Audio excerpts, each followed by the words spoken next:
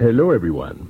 I am sure it has occurred to you as you read program notes, or perhaps just programs of musical performances, that some composers have a letter after their compositions, such as K or D, or what is this all about? It's a very interesting subject that has to do with cataloging the works of the great composers. And today, I would like to have us share a program entitled The Catalog Criteria. Just what is it that is necessary to do cataloging? Why is it done? When is it done? What does it contain? The catalog criteria. It ought to be interesting. Let's begin with Schubert and two excerpts from his incidental music to Rosamunde. I'll tell you about the music after we hear it. This is known by the letter D, and specifically D797. All of this, more about later. Let's listen to it first.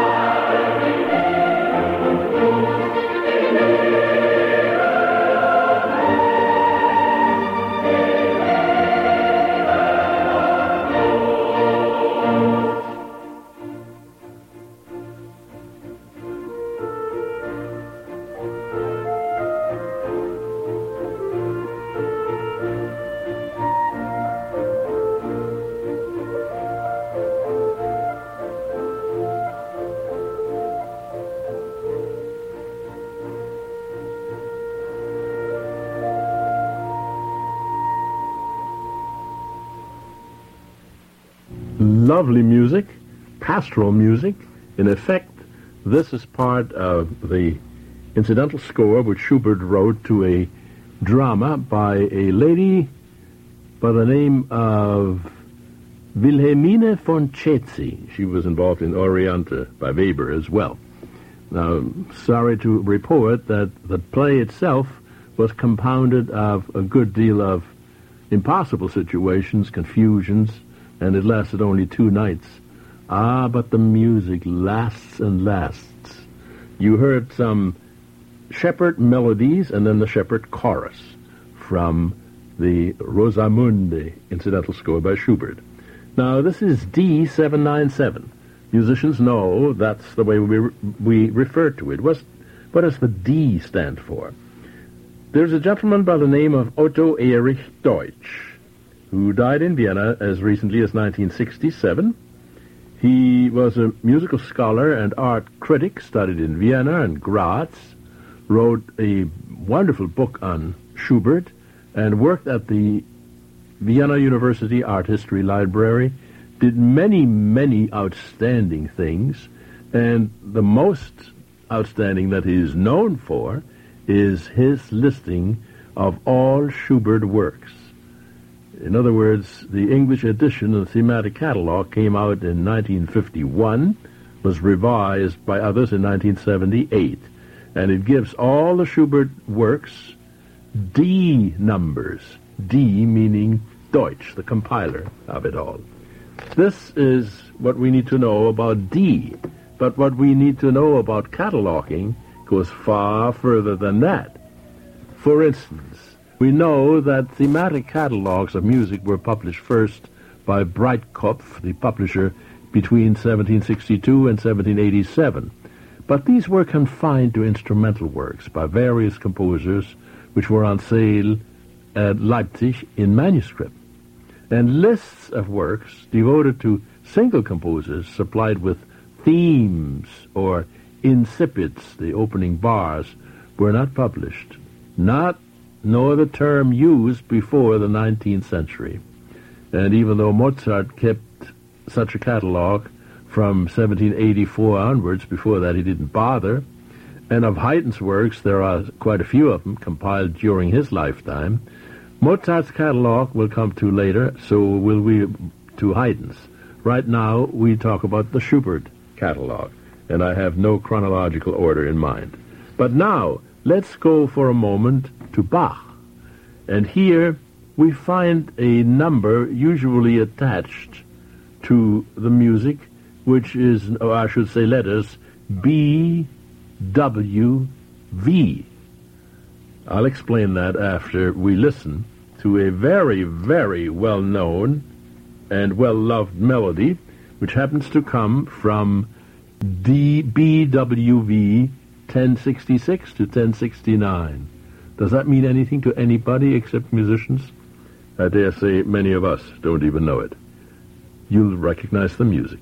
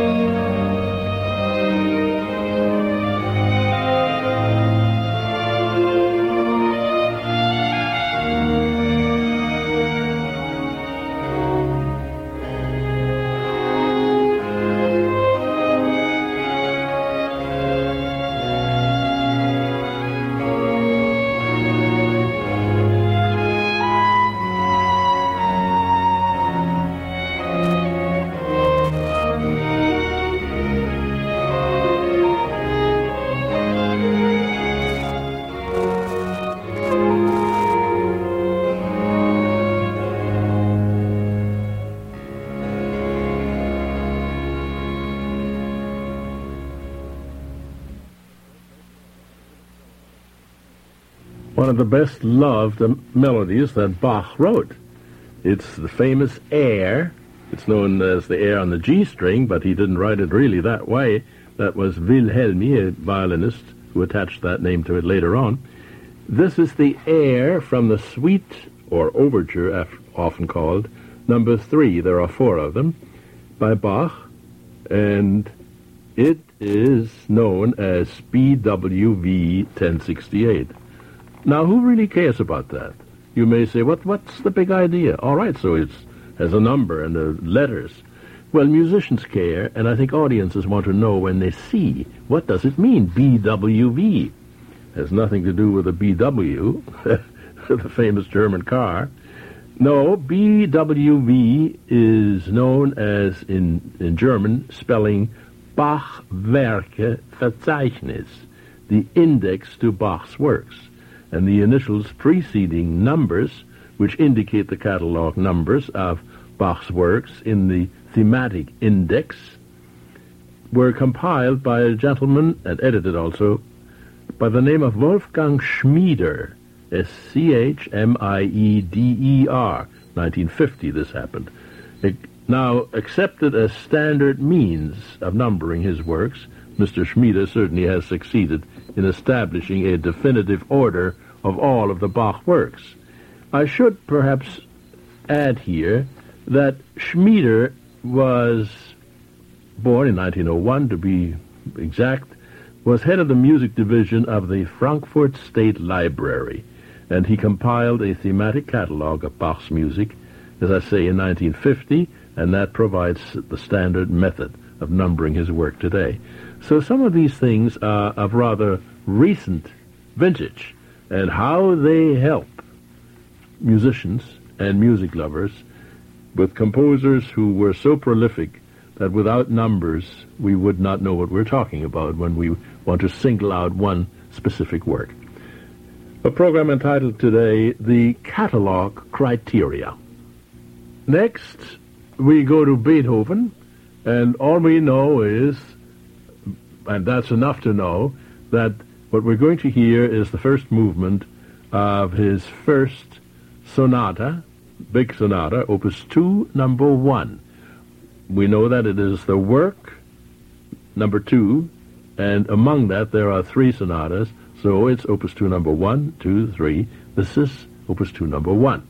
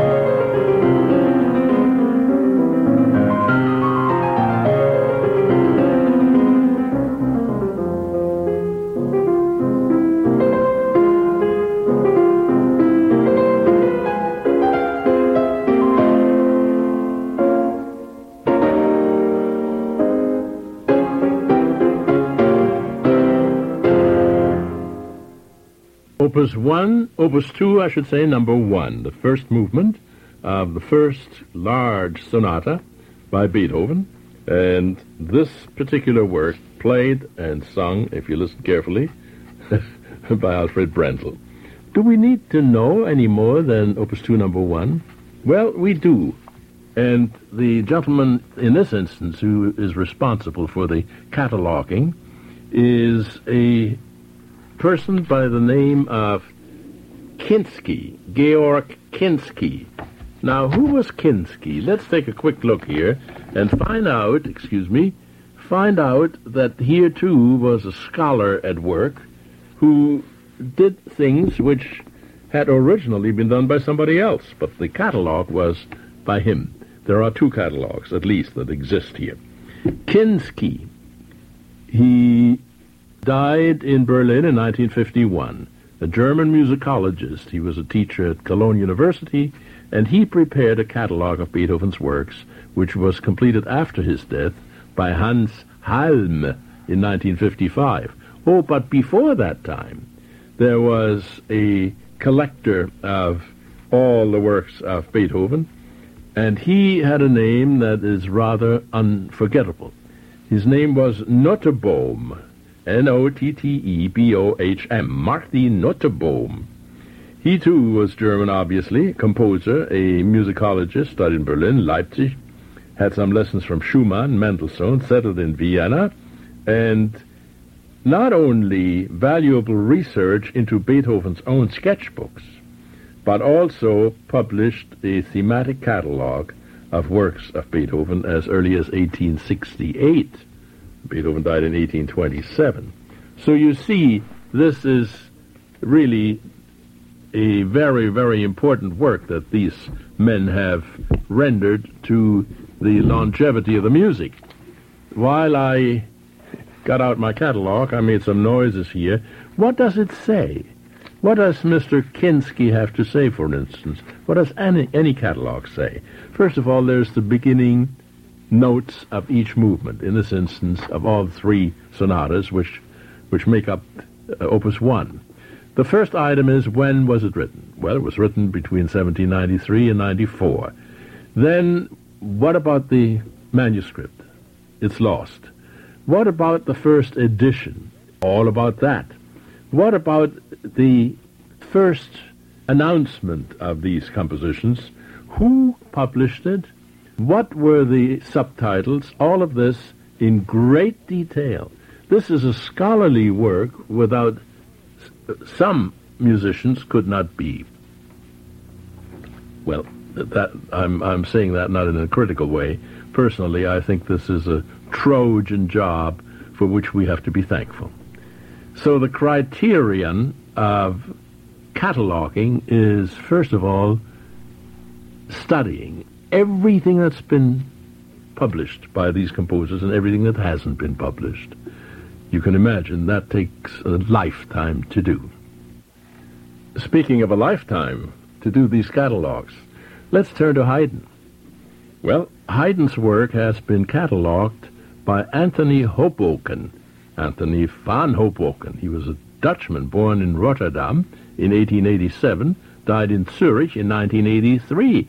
He was 96 years of age, and it took most of that time to catalog all of Haydn. Think, 104 symphonies and 82 string quartets and 52 sonatas. You've got to be blessed with longevity to work with that. He was a Dutch musicologist, and in 1927 he founded the Vienna National Archive of photographs of musical manuscripts, and he then compiled the definitive catalog of Haydn's works, the first volume appearing in 1957. The works are given HOB numbers. I said HOB numbers followed by Roman numerals and Arabic figures. So what we're going to hear now is a magnificent work which is far too rarely performed. It's the Sinfonia Concertante for solo instruments, namely violin, cello, oboe, and bassoon with orchestra. And we hear the last movement, Piano Philharmonic, Leonard Bernstein. Keep in mind now, this is HOB first volume, number 105.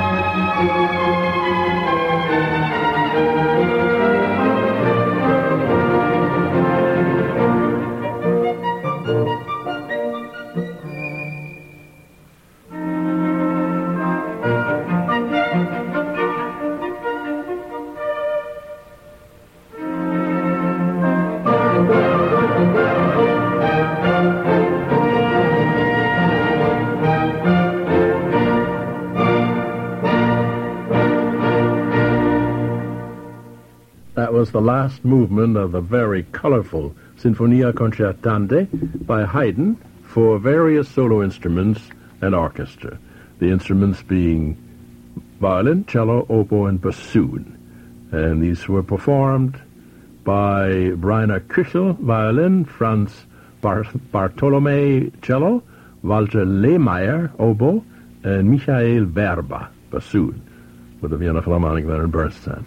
This is known as Hoboken, first volume, number 105, and it's spelled H-O-B, usually. Hoboken, I'm sure Mr. Hoboken never knew of the town in New Jersey named after him. This program is entitled The Catalog Criteria.